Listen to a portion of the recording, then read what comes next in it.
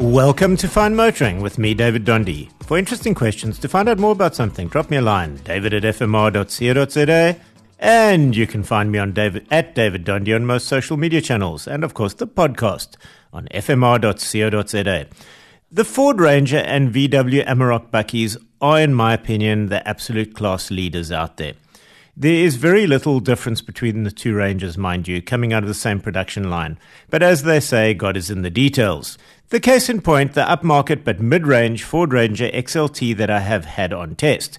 This is the twin-turbo version. With its 10-speed auto and 4x4, it does a few things very well. Let's get the generalities out of the way. The Ranger range itself has a brilliant suspension, both car-like in terms of comfort and compliance, and resilient and tough when loaded and the chips are down, or at least they're all over the road, or the so-called road you are on. It does the job. Speaking of doing the job, it accommodates a Euro pallet in the back and has auxiliary power points there. And it is effortless to raise the rear flap, and it has a torsion bar to assist with the closing of that. But the said flap has a ruler and 2 clamp notches if you actually work from your bucky.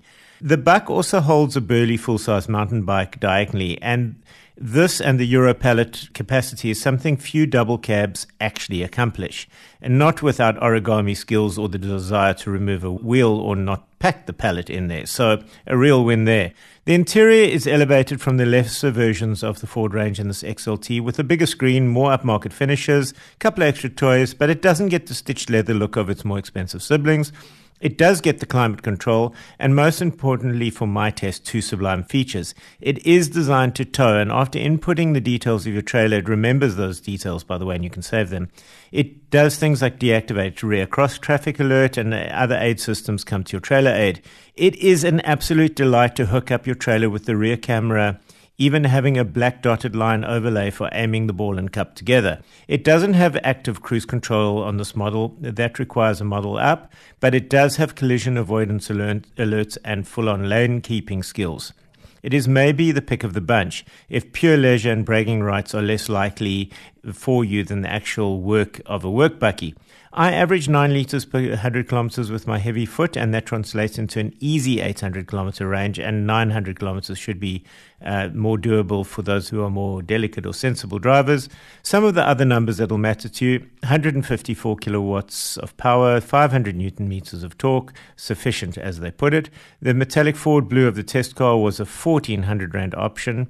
The lacquer step sides on the side of the Buck, which I haven't seen in a long time, which my unit did have, was another 1,200 Rand option. You could get that in various packages with underbody protection and lots of other bits and pieces. But that said, all of this will set you back just over 800,000 Rand for the Ford Ranger Bi-Turbo XLT. And that is for once an actual bucky that you can use and a car that you can use all in one. And that's quite a feat in my opinion. That's it for Fine Motoring this week with me, David Dondy. If you have questions, you want to find out more about something, david@fmr.co.za, and you can find me on @DavidDondy on those social media channels. That's DavidDonde. And of course, find that podcast on fmr.co.za.